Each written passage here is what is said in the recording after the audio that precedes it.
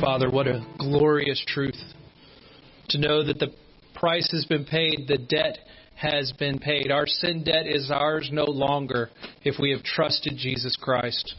What a glorious truth to know that Christ alone is our cornerstone, that we have no other hope, no other recourse, no other joy, no other treasure than Jesus. And so, Lord, now as we come to your word and as our children head down to OPBC Kids Worship, we pray that Jesus would be more of a treasure to us today because of what your word teaches us, that your Spirit would work in us to make us more like Christ, that we would see Jesus as glorious because he has lived the life we could not live, died the death we deserved, and is raised again and living forevermore, that we might live forever with him.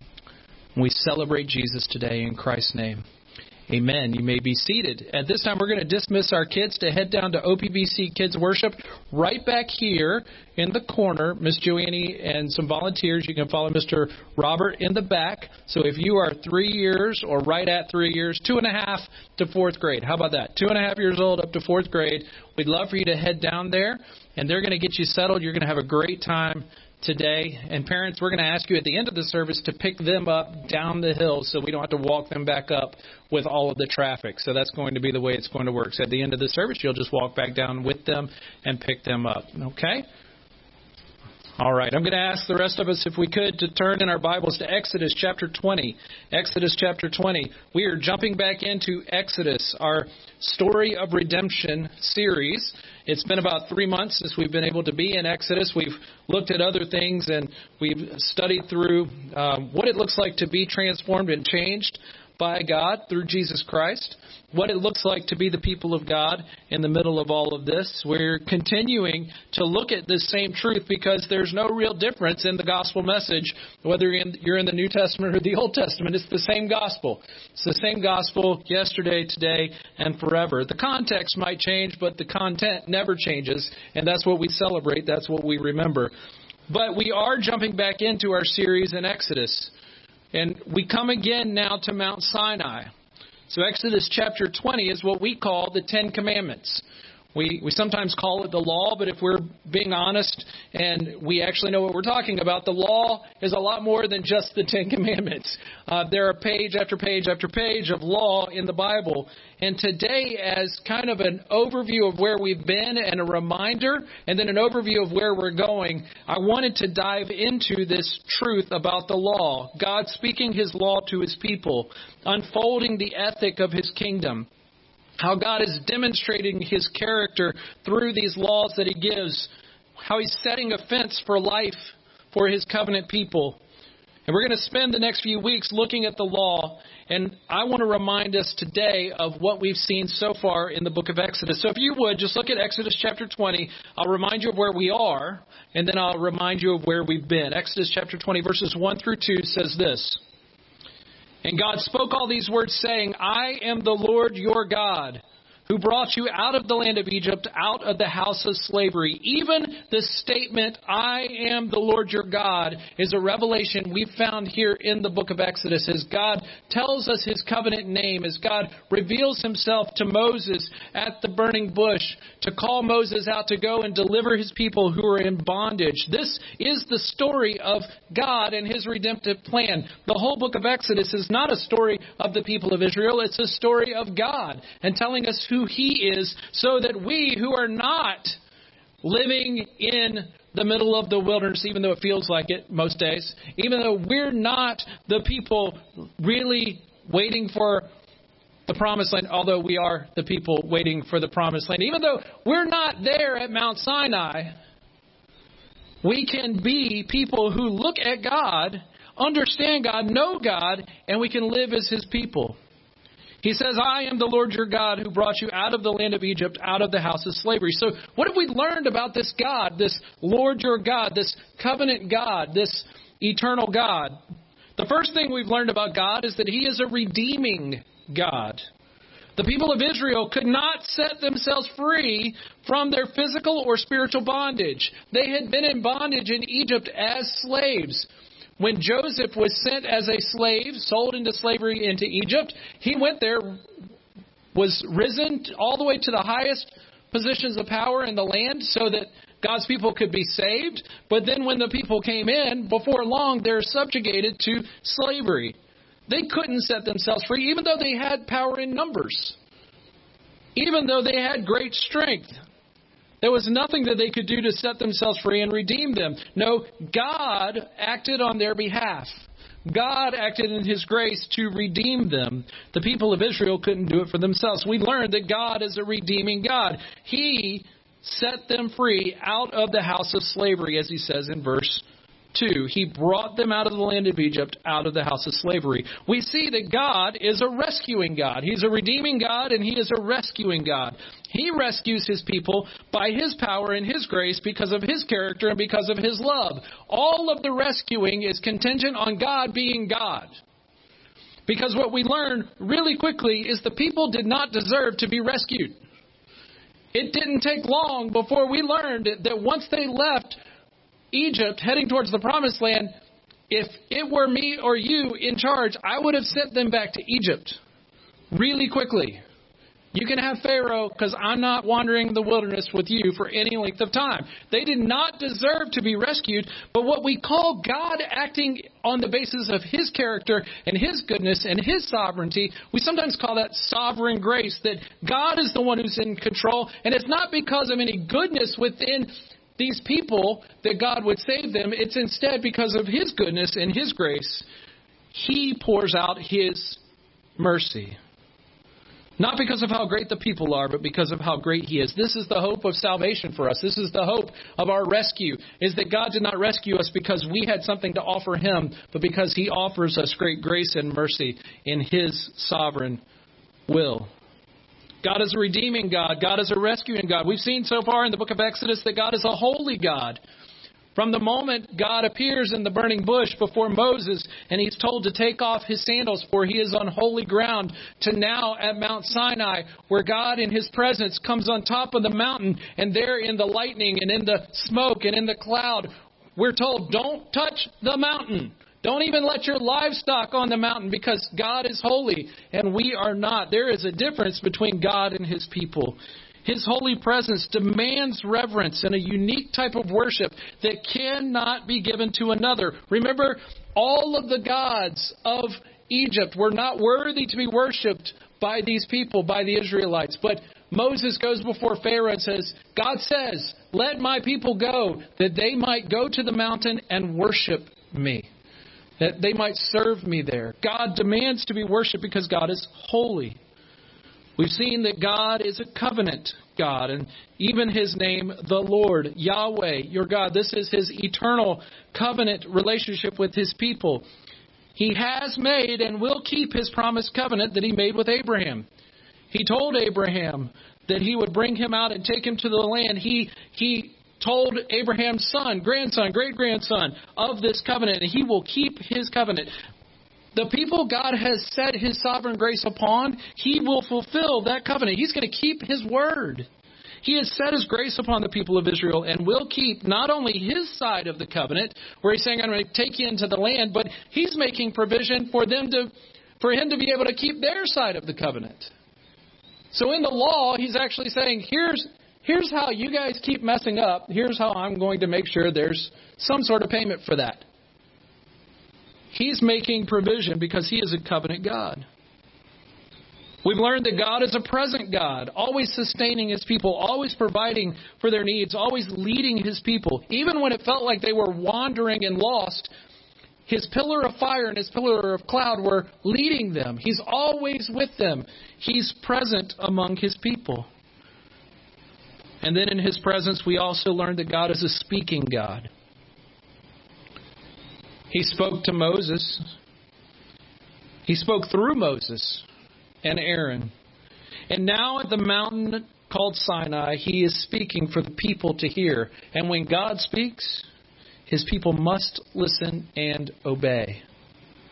So here we are again at Mount Sinai. Here we are again, God visiting His people. We see God's holy presence, and He's really in His holy presence driving the people to fear.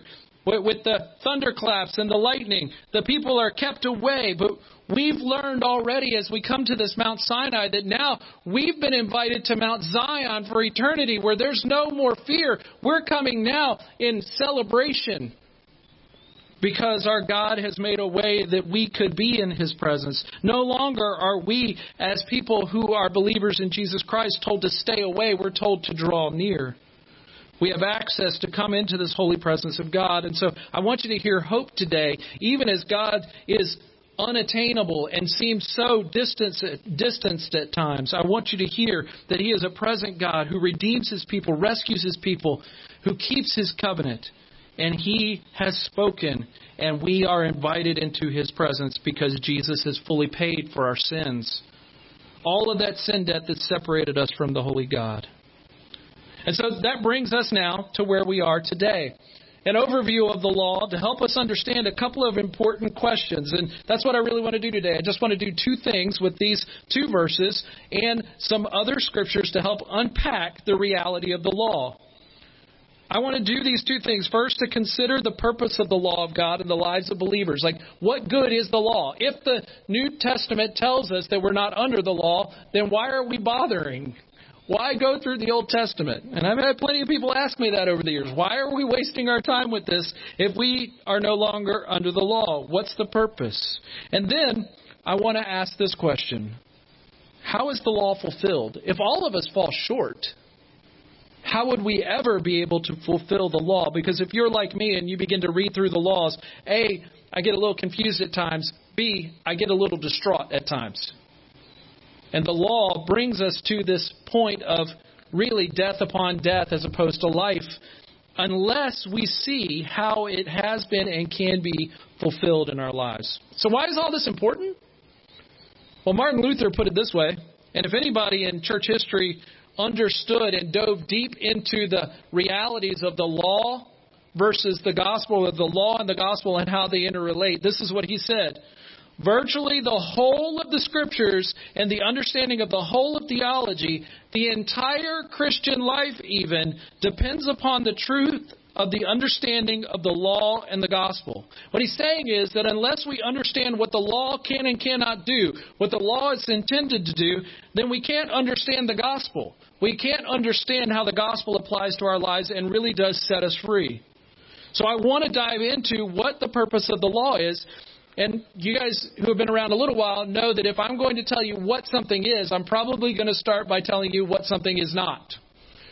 Because most of the time when we're trying to define something, we make the mistake of defining it and never realizing that there are some things we're still carrying in there. We got to tear down some stuff before we can build up some stuff. We got to say some stuff that this is not. The law is not meant to do. What is the law not meant to do in the life of a believer? The first thing I want you to see that the law cannot do is the law cannot bring redemption. Look back at verse 2 of chapter 20. How does God speak to them? I am the Lord your God who brought you out of the land of Egypt, out of the house of slavery. He spoke all these words. He's going to speak all of the law to them, but they're all hinging upon this reality. The people have already been redeemed. God brought them out of the land of Egypt. He brought them out. He didn't say, written across the sky in Egypt, here's my law, follow it, and I will redeem you. He redeemed them, then gave them the law. So the first thing we understand is the law cannot bring redemption. Redemption is accomplished by God's grace, not by keeping the law. And this is an essential reality for us as believers, not just for our own lives. We need to come to terms with this in our own lives, because what we tend to do is we tend to measure our success in the Christian life by how well we take measuring rods out and we go, how well am I doing this? How well am I doing this? How well am I doing this? How well am I doing this? And you're going to fail. And you're going to find yourself distraught, and you're going to find yourself under condemnation until you do this. You ready? Until you start comparing yourself to other people. Right? Isn't it interesting how as soon as we take the law as the measuring stick away and we start measuring ourselves by how good other people are, then we begin to look better. But the law is not meant to bring redemption to us. No, the law is meant to instead drive us to Christ. Jerry Bridges put it this way.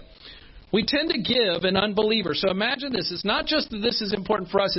It's important for us as we go out into the world and proclaim the excellencies of Jesus. We tend to give an unbeliever just enough of the gospel to get him or her to pray a prayer to receive Christ. Then we immediately put the gospel on the shelf and go on to tell them all of the duties of discipline, of discipleship. Like, now you got to do this and do this and do this and do this and do this and do this. And we've done away with the gospel. But the gospel is not just the diving board that you use to jump into the pool. It's the water you swim in. We need the gospel every day as believers. The grace that brought salvation to you is the same grace that teaches you, that disciplines you. We must respond to even the discipline in our lives on the basis of grace, not the law. The law cannot bring redemption. It was never meant to do that. God redeemed His people, then gave them the law. The second thing the law cannot do, and there are many more, but I just wanted to give you these two. The law cannot bring life, and it cannot justify you before God. Over the past few weeks, we've looked at the fact that in Christ alone can we find justification, and in Christ alone do we have newness of life, that we are made into new creatures. The law, instead of giving life and justifying, the law confines everyone under sin. Romans 3, Romans 6, Galatians 3, all make it clear that the law is not setting us free and the law is not giving us life. No, we're told instead that all have sinned and fallen short of the glory of God. If the law could bring life and justification, then there would be no need for justification or righteousness by faith. So I just ask you, how was Abraham justified? How was he made righteous? Was it by the law or was it by faith? Well, Scripture tells us Abraham believed God and it was counted to him as righteousness. And it couldn't have been the Ten Commandments because God had not given them yet. And yet Abraham was considered righteous because of faith, because he believed God. And so what the law does is it shuts everyone up under sin so that faith in Jesus becomes the only way to righteousness. The law cannot bring redemption. The law cannot bring life, and it cannot justify us before God. So what does the law do? There are many more things the law cannot do, but I do want to give you 3 things that the law can do, that the law does as its purpose. And these are eternal purposes. These are helpful purposes. These are purposes originally and purposes today for the law and the life of the believer. The first is this. The law of God marks us out as the people of God. Look back at the text. God spoke all these words saying, I am the Lord, your God. I brought you out of the land of Egypt. I brought you out of the house of slavery. He's got a personal investment in these people, this covenant relationship here. God was not just saving a random people from Egypt to bring them out to worship. He was making a people for Himself. That's what we just celebrated with the Lord's Supper, is that the blood of Jesus Christ has been shed to purchase people for God from every tribe, tongue, and nation, that we would become a people unto Him. We say it every Sunday. You're a chosen race, a royal priesthood, a holy nation, a people for His own possession. This is what God is accomplishing. He's marking out His people as the people of God. So when He's speaking all of these things, verse 1 of chapter 20, He's setting out an ethic for His people of what it looks like to be a part of His kingdom. The law shows that we've been given new life, that we couldn't accomplish it by ourselves. We couldn't keep the law. If you can't keep 10 commandments, surely you can't keep the hundreds of other ones that are in the pages of Scripture. And we're told now that we've been given this new life. It shows that we've been given a new identity. He says, I am the Lord your God who brought you out of the land of Egypt. I am the Lord your God.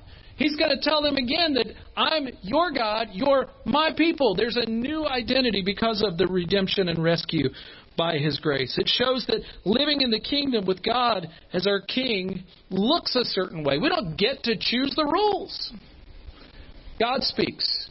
And He says this is what it looks like to be my people.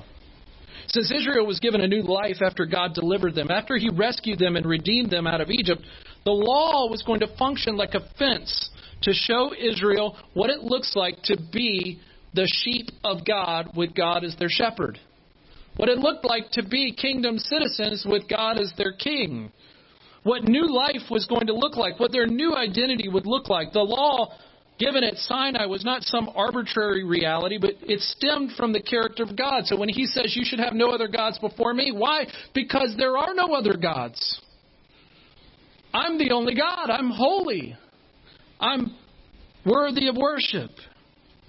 The purpose of Israel's obedience was now going to be to reflect God's nature, to reflect what He intended when He created humanity, to reflect His image to the world as image bearers of Him. And so God's law was establishing this unique identity of God's people. This is what God's law does. So when we love one another with the love of Christ, it's identifying us as New Testament believers, as the people of God. When we serve others without considering ourselves higher than they are, we are marking ourselves out as the people of God. When we follow the Word of God and the law of God, loving our neighbor, we're being marked out as the people of God. This is what the law does. The law of God also makes a guide for restraining evil, and this is really good news. One of the arguments that people come to me about when it comes to the existence of the God, they say, well, if God is all-knowing, all-powerful, and all-loving, then why is there evil in the world? Seems like I'm stumped. I mean, you can imagine that would stump me. And my reaction usually is, if God isn't all-knowing, all-powerful, and all-loving, why isn't everything a lot more evil? He's restraining.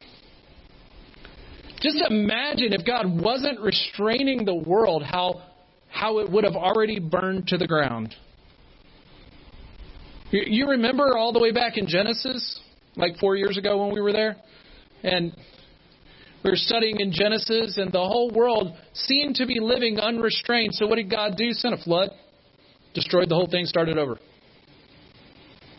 There are some days, if you're like me, that I'm just like, Tuesday would be nice. I mean, if you want to do that, I know it takes 100 years to build an ark, but we got technology now. Like, surely I can get it done by Tuesday, and we can get on the ark, and you can take care of the rest. You ever feel that way? Because I feel that way. That's the reality of the world we live in, but the law of God is meant to be a restraint to the whole world. This is the way Scripture puts it in Romans chapter 3, verse 19. Now we know that whatever the law says, it speaks to those who are under the law, so that every mouth may be stopped and the whole world may be held accountable to God. The law exists to set the whole world accountable to God. Now no one can go, I didn't know. It's a reason why the vast majority of the world knows that stealing is wrong. It's because God set it in place to restrain evil. The law restrains sin by holding people accountable. In this way, this is probably the easiest way to put it. In this way, the law is useful in today's world because it's a lot like a speed limit. We know that stealing, murder, laws of justice and fairness, laws of personal responsibility, we know that these things are important in our world today. And yet people will break the law. So what do we do with it? Well, I look at the law, like I said, like a speed limit. Out on 60, out on Anderson Highway, the speed limit is, coming through Powhatan, 55 miles an hour. Now, most of you may think that the speed limit is 60 because it's Highway 60. But it's not. That's the route number. You're supposed to go the speed limit. The speed limit is 55. But most of us, not me, because I'm a total law keeper, and you all know that, and I'm the only one speaking on camera right now. Most of us in a 55-hour zone will recognize that I'm probably not going to get pulled over if I'm going 60, 62, 63. If I keep it under 9, like over, they're probably not going to pull me over. Yeah, right? I mean, this is the time there's no camera on you. Well, there is a camera on you. But this is the time to nod. You know what I'm talking about, right? We all know what I'm talking about. 55-mile-an-hour zone means keep it under 65. It's kind of the way we live a lot of the times, isn't it? But all of us know not to go 95. The law of 55 may keep us under 65. That's restraining. It definitely keeps us under 95. That's restraining. Without the restraining law of God, we'd all be eating each other right now. That's how evil we would be. That's how evil this world would be. But instead, the law of God restrains evil by making us all accountable. The third reality of what the law accomplishes, and this is really important for us, and Scripture speaks to this often, is that the law of God is a mirror. It's meant to be a mirror to reveal our inability to please God without faith. The law acts as a mirror to expose our sinfulness, to expose our inability to be holy without divine intervention. We look at the law and we say, I can't do that. And God goes, yeah, you're right, you can't do that. Jesus did that. And now you can trust Jesus. We understand that without divine intervention, we're going to be guilty before God. The law exposes our sinfulness. The law exposes our motives.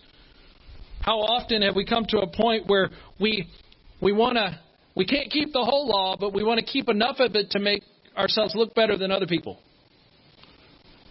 And when we come to the whole law and we begin to understand that once I've broken one law, I've broken all the laws, the law is honest with us and exposes our motives. The law exposes our hearts. This is what Romans chapter 7 tells us as the Apostle Paul writes. What then shall we say? That the law is sin? By no means. Yet if it had not been for the law, I would not have known sin. For I would not have known what it is to covet if the law had not said, you shall not covet.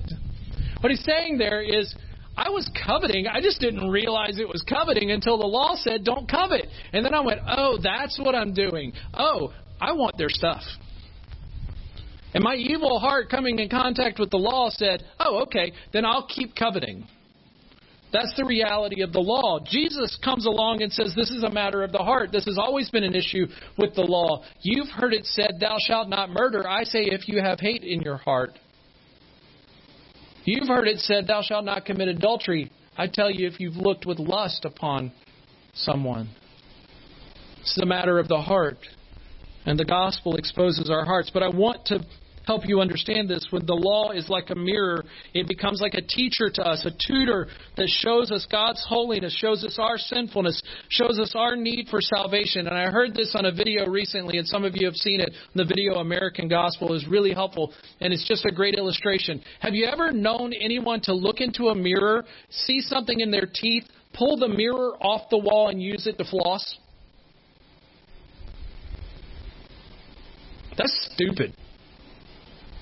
But that's what we do with the law. The law exposes the fault within me, and I go, oh, then I got to try harder. Let me take this law and let me try harder. Let me make sure that I do better and do things that I need to do to make myself right. But that's not the purpose of the law. The law exposes that it's a heart issue for us, and we'll never make it right.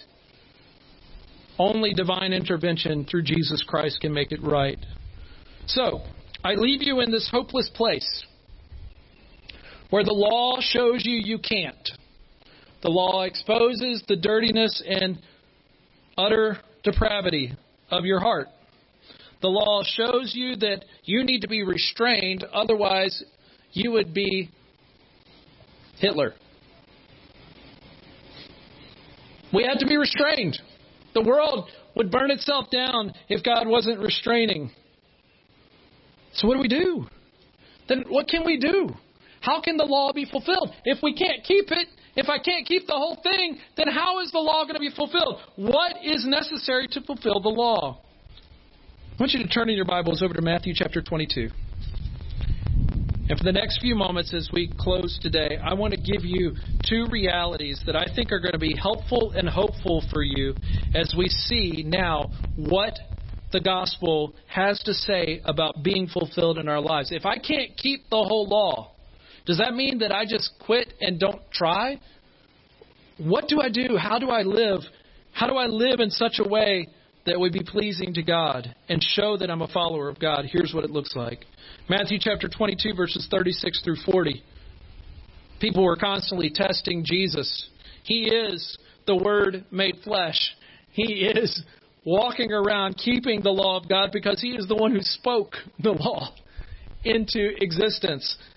And now a lawyer comes to him, and I always think that's ironic. A lawyer comes to Jesus and asks him this question, Teacher, which is the great commandment of the law? And this is what Jesus said to him. You shall love the Lord your God with all your heart and with all your soul and with all your mind. This is the great and first commandment. And a second is like it. You shall love your neighbor as yourself. And we tend to stop right there and we go, those are Jesus' laws. I don't need to worry about anything else. Read the next part. On these two commandments depend all the other law and prophets. He doesn't abolish the rest of the law and prophets. He says you fulfill the law and the prophets when you do these. When you love the Lord your God with all your heart, with all your soul, with all your mind. When you love your neighbor as yourself. Love, the whole law of God is fulfilled in the love of God. By God's love for us in Christ Jesus. And that this is love, that while we were still sinners, Christ died for us. We see God's law fulfilled in His love for us. Because Jesus came and kept the law and paid the penalty for our breaking of the law. We see the law of God fulfilled in the love of God, in our love for God as a response in worship. That we forsake all competing loves, that we forsake all of the things that would grab our heart and take part of our heart, and we worship the Lord our God. We see the fulfillment of the law in our love for our neighbors. Because we demonstrate that the love that's been shown to us is now shown to others. We've been forgiven, so we forgive. We've been reconciled, so we reconcile. We've been loved, so we freely love.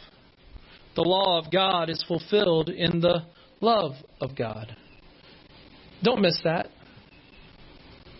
Don't miss that, because this should be full of hope for us.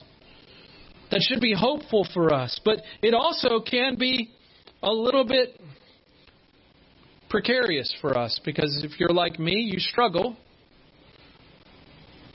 with competing loves.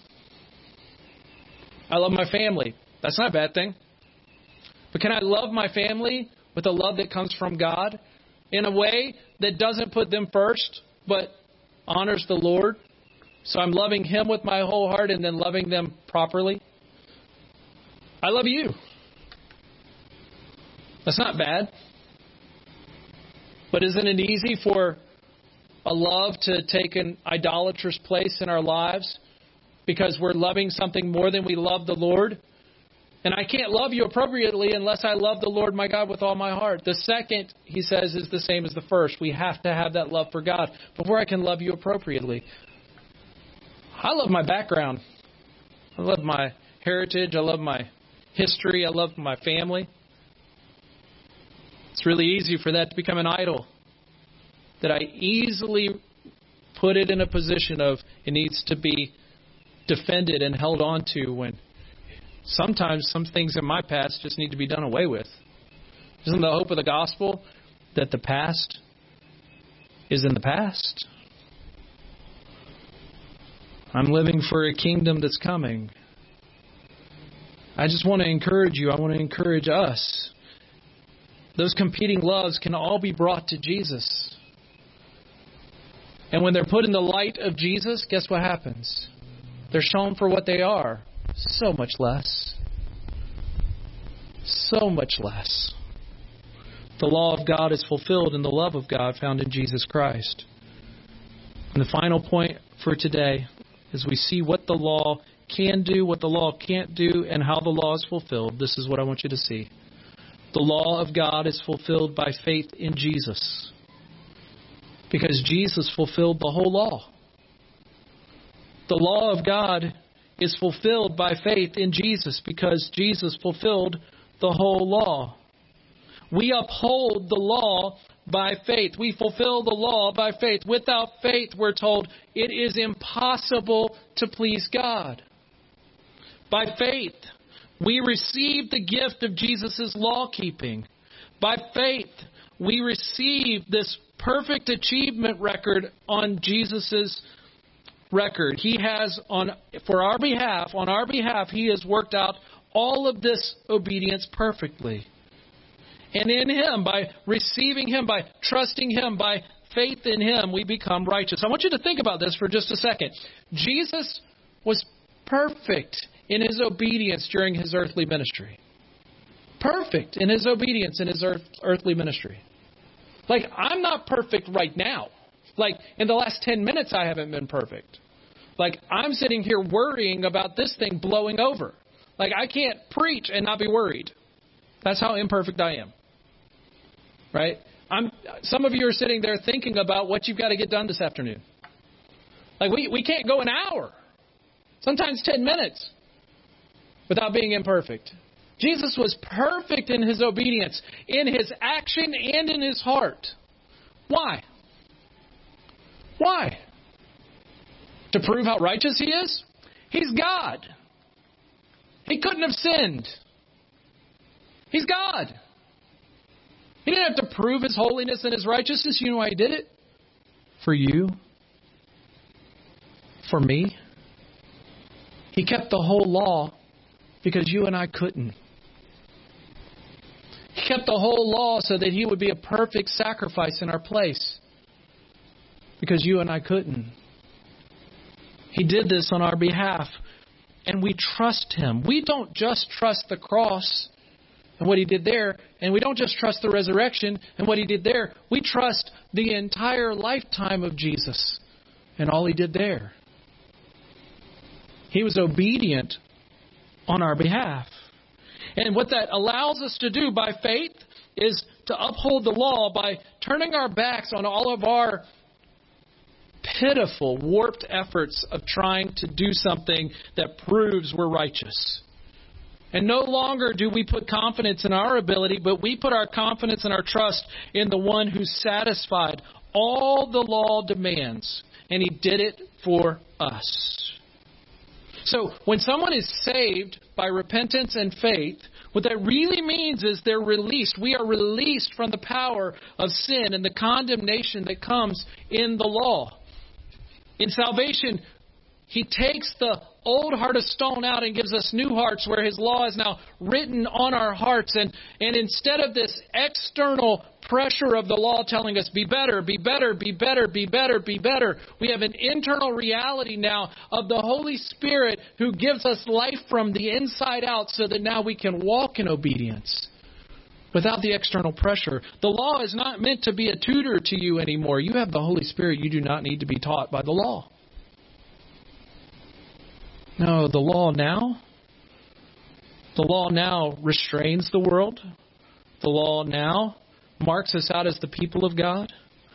And the law now points us over and over and over again to Jesus, so that we would trust Him and not trust ourselves. I want you to hear the good news of the gospel. Yes, Jesus died in your place, taking your sinfulness upon Him. But the hope of the gospel is this: He who knew no sin became sin for us. What's that He who knew no sin part? He had lived the sinless life that you and I couldn't live. Perfect obedience to the Father, perfect obedience to the law, so that you and I now can have all of that righteousness given to us. When you see that clearly, why would you go back to your old slave master? Why would you go back to the law? So we're going to study the law, but we don't want to study the law as something that's going to keep on rapping us on the knuckles every time we are wrong. No, I want you to study the law with me, and I want it to be sweet to you. Because in its sweetness, what it's doing is it's pointing you to Jesus. Because He's enough for you. Trust Him today. Father, I thank You for Your goodness and grace. I thank You for the grace shown to us in the law that shows us our need, that would clearly mark out for us that we are not worthy. We do not deserve to be rescued or redeemed. We do not have any righteousness of our own that would point out to us so clearly for our need for Jesus that we cannot and will not and would never pursue Christ on our own. But Father, thank You that You loved us in our brokenness and our sinfulness enough to send Christ, who lived the life we could never live, died the death that we deserved because of our separation from you and our sin, now lives again so that we could live forever, justified, made right with you through Jesus Christ.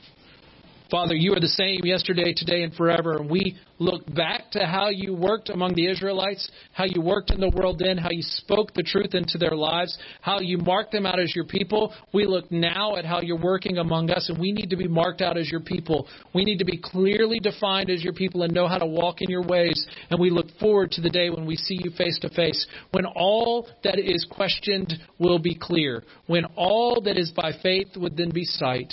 Help us to walk in the truth of your word, the truth of your gospel, and faith in Jesus. We pray in Christ's name. Amen. Let's all stand.